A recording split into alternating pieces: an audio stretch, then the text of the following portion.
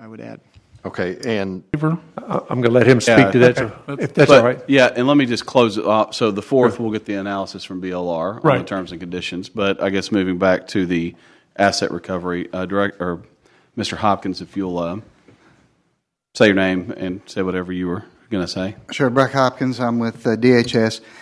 Asset recovery under Medicaid is required for states to pursue for medical assistance payments for long-term care and waiver services of persons over age 55.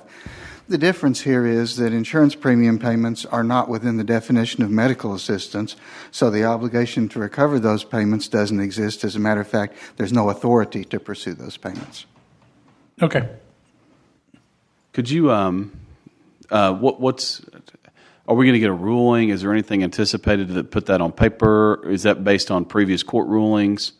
Where are you pulling that from? I'm pulling it from our review of the statute and our opinion as to what that means for state recovery.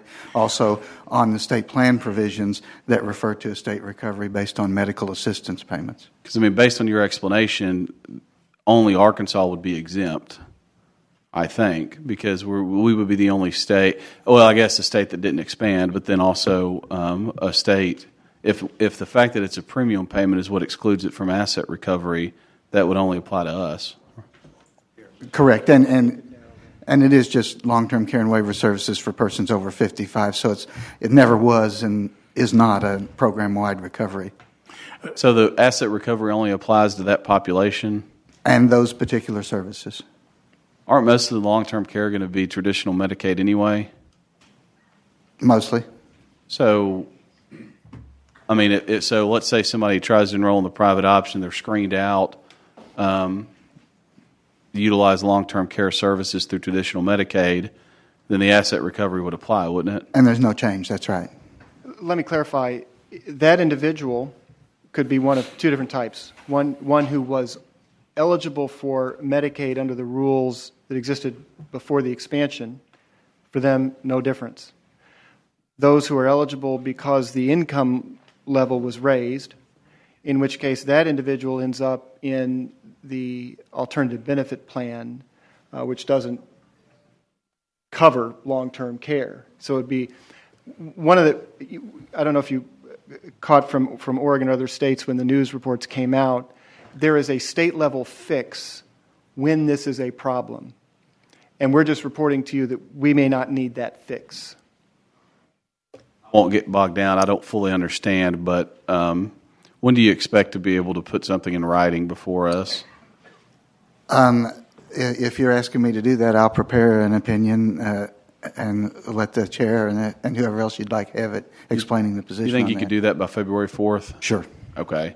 And we may not, I'll have to consult with Senator Bledsoe. We may or may not add that to the agenda, but I think sooner the better would be good. Okay.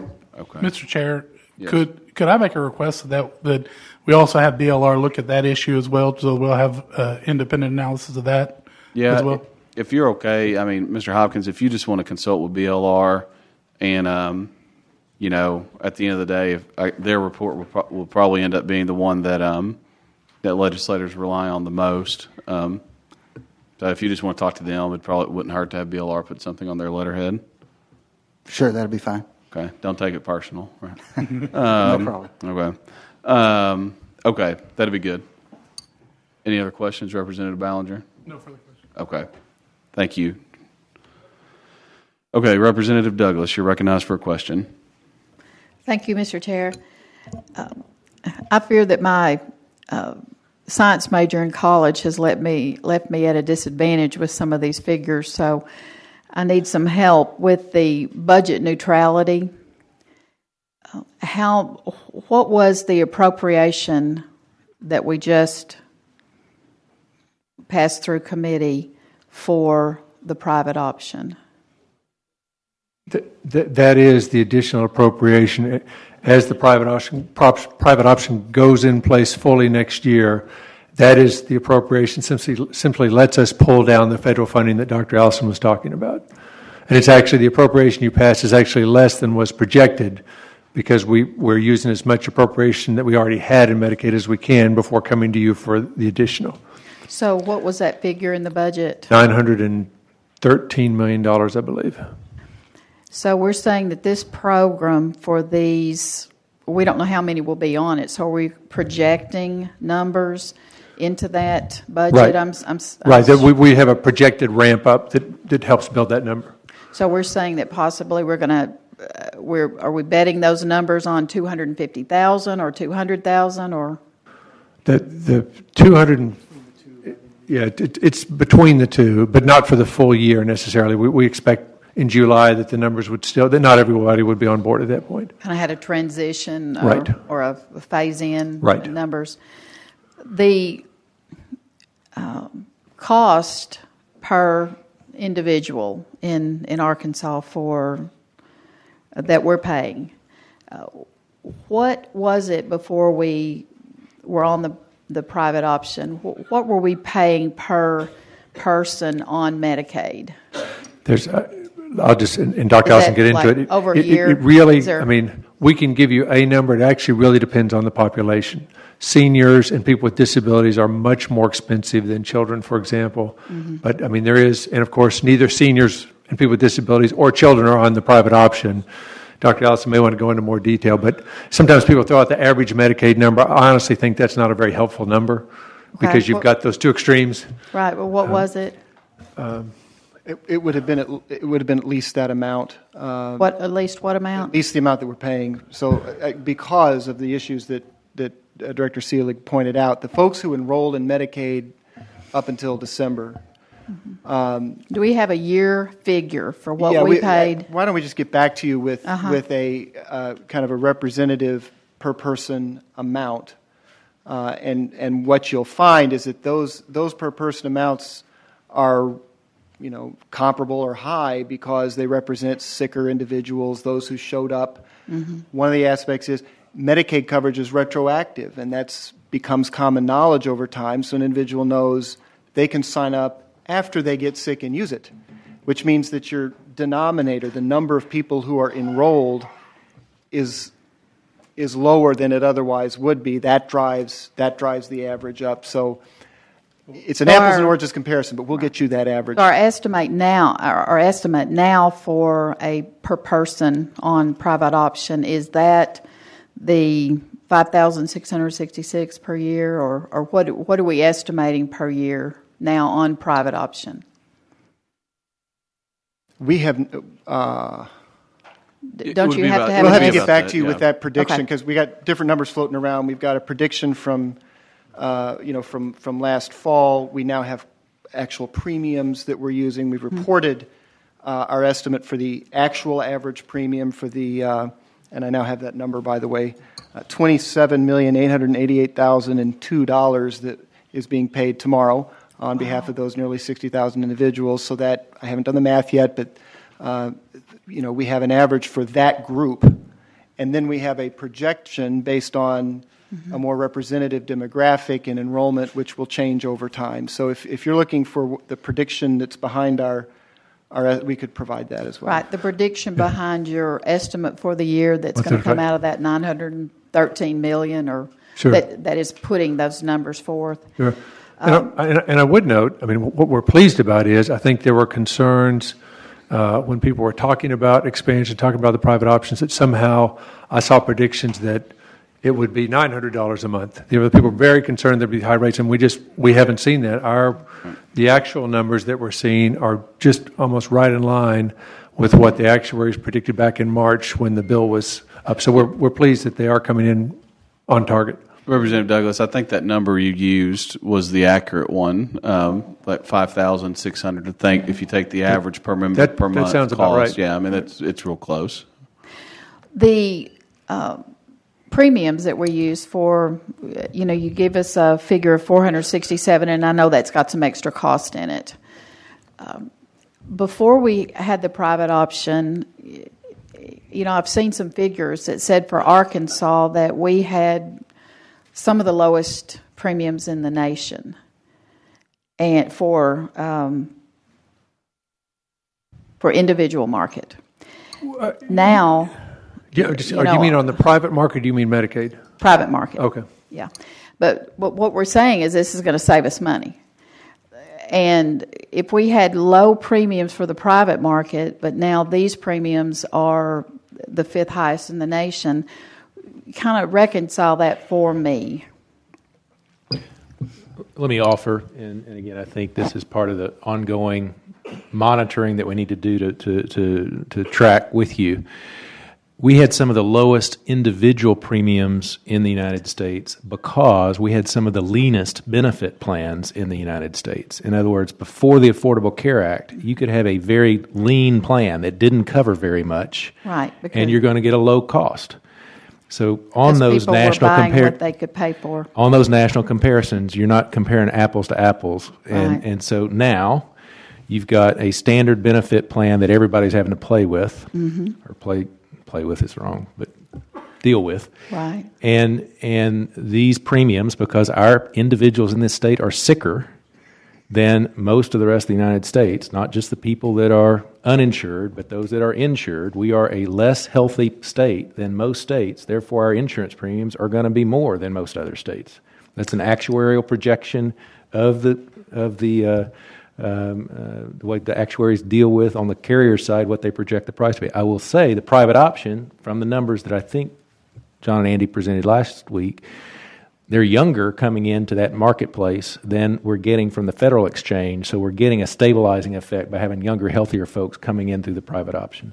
So you would anticipate that possibly our actuaries, after we get all this in and we have a younger population and we feel like they may be healthier, that maybe our premiums will go down? That's precisely my hope. Well, and I would just go farther than that. I think it's more than a hope. It's a logical extension of having younger people in the risk pool decreases your health burden and will cause over time you to have less of a death spiral on premium cost, which is what many employers found themselves in before we underwent the payment improvement and the insurance expansion effort that we're in the middle of right now. I will just say, Representative Douglas, I don't know if they'll go down, but I feel pretty confident they'll be lower than they would have been otherwise. I mean, costs tend to go up, but I think if they would have been here without the private option, I think they'll be here because of it. If we are in a federal hybrid, are we just doing actuaries built on Arkansas, or can we not pool with other, do we not have a regional pool? No, those pools are by design at the state level. Even if the federal government is running, the insurance is operating the insurance market in Arkansas as a partnership state. They're operating it. A lot of the decisions are here in the state, but by law, it is a state level pool. Well, and I would just offer, By federal law, I mean, or did we build that into our law? I mean, That's the Affordable Care Act's design. Huh. health insurance has almost always been managed at the state level, Sure. historically before the Affordable Care Act. The only modification I would say to what Dr. Allison said, our federal-state hybrid puts the state in charge of plan management, and we ended up with 7 market areas that the carriers are actually doing their risk profile for. So Right. that's why something in an area that has a higher risk burden may cost a few dollars more than some area in a lower risk burden on a per month premium. But the state is in the decision-making process of how it deals with its risk marketing. Because the 100 to 138, we wrote into our waiver or our rules and regs that they are not eligible for a subsidy from the federal government. Is that correct? Because they're on private option.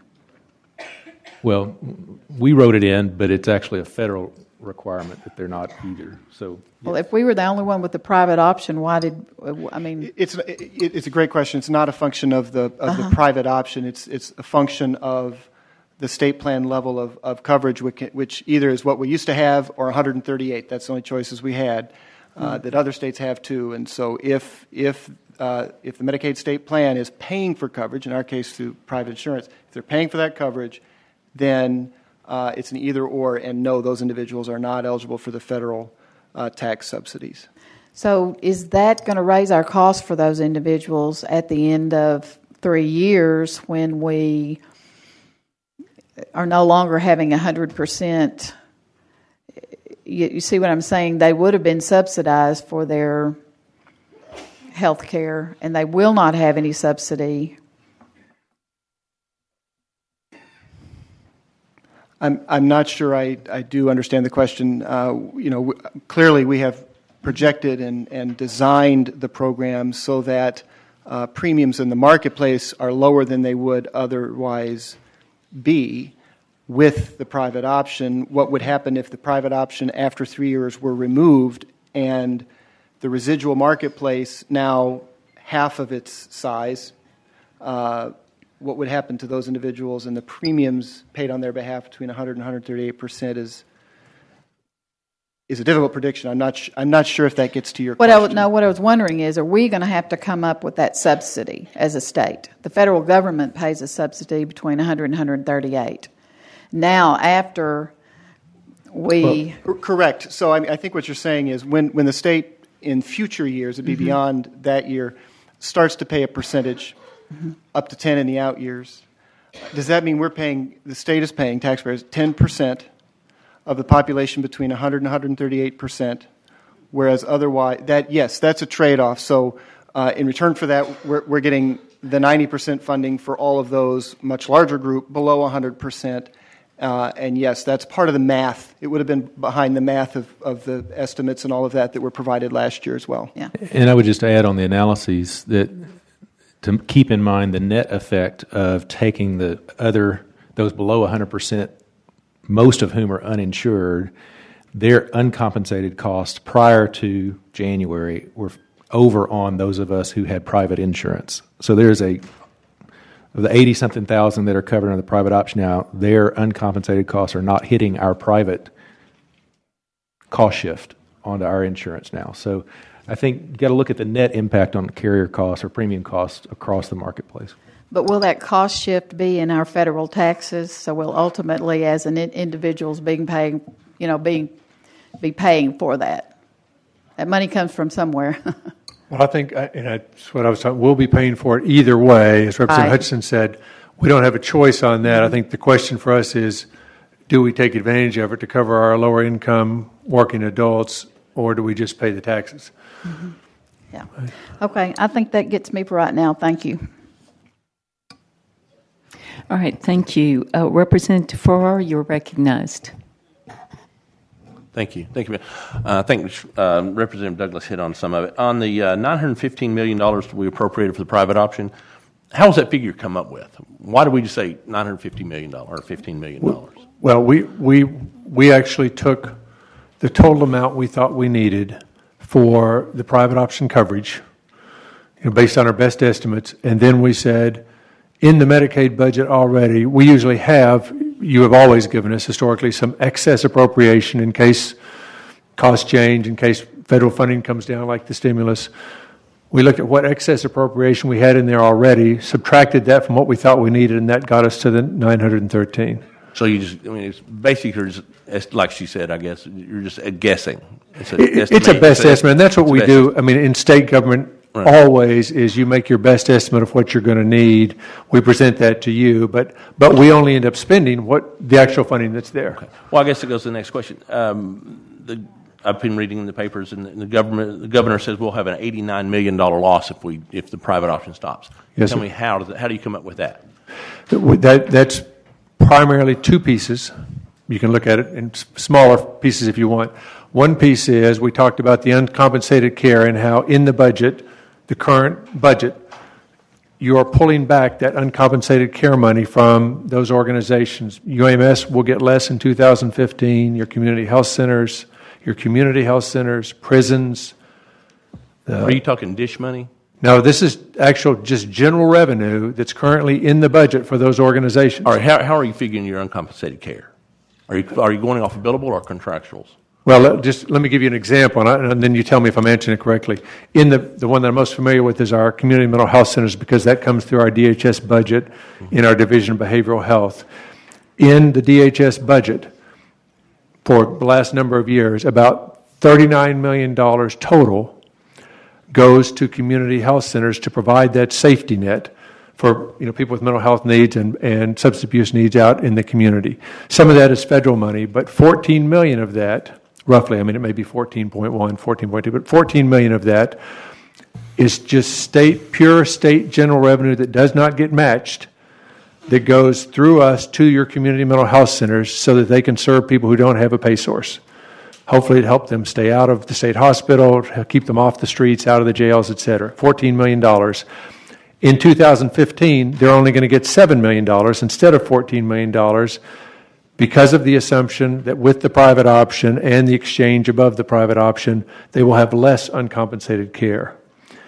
So that's $7 million of the uncompensated care I'm talking about. Obviously, we'll all want to watch that closely, and if they're getting hit hard or if it changes. I guess how are you figuring your uncompensated care? Off of what numbers are you figuring your uncompensated care off? Well, each of those organizations tracks their uncompensated care. It's the same. Hospitals do the same. Right. But I know how hospitals do it. Yes, sir. But that $14 million figure, I don't know that today you would match that to exact figures from them. That $14 million is frankly what we, others have at some point convinced the legislature and governor is the right amount to give to mental health centers. I can tell you the mental health centers would argue they need a lot more than $14 million, but that's all that's been allocated to them historically. Okay, so you're still guessing on the amount of uncompensated care.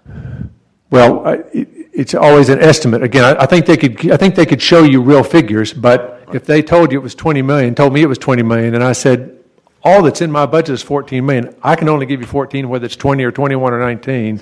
So I haven't worried too much about the exact amount because I don't have any more to give them. Right. But so the $89 million is still a guess.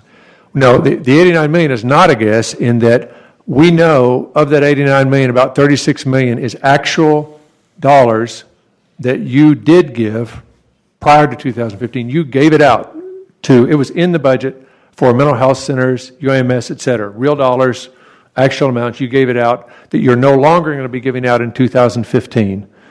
If we eliminate the private option, there will be a need for that money to go back out again. So that's about $35 million of it. The rest of it is our estimates in DHS from looking at real figures of what it will take to put the people back into the regular Medicaid program that we have moved out into the private sector. That we'll have to bring them back onto Medicaid at 30% match rate rather than 100% federal funding. All right, well, I kind of asked this question, and last year we had a $400 million deficit in Medicaid. That's what we were estimating. Yes, at one point. At the end of the year, we ended up with a $450 million surplus. No, sir. 350 to 400, roughly. Not DHS, I'm talking about the state. Okay, I can't speak for the states. Okay, well, that's right. All the money. It's almost $1 billion difference. $850 million. That was an estimate. So we were wrong almost $850 million. I would just tell you from my perspective, and again, not speaking for the state budget, our best numbers tell us, as we sit here today, that without the private option, there will be $89 million. You can round it to $90 million. Estimate. A hole needed to fill. Well, even if it's an estimate, if you say that's going to have to come out of Medicaid, because we've got to, for instance, give those people the uncompensated care back. If you say it has to come out of Medicaid, even if it is an estimate, we have to start making those cuts because we can't overspend. So we could turn out that we were off by some, but in the meantime, we will have made those reductions in the Medicaid budget for 2015. So it's real to us, even if it turns out our estimates are off some. Right. But I guess the question is, we estimated last year and we were off. So we could estimate this year and be off almost $500 million.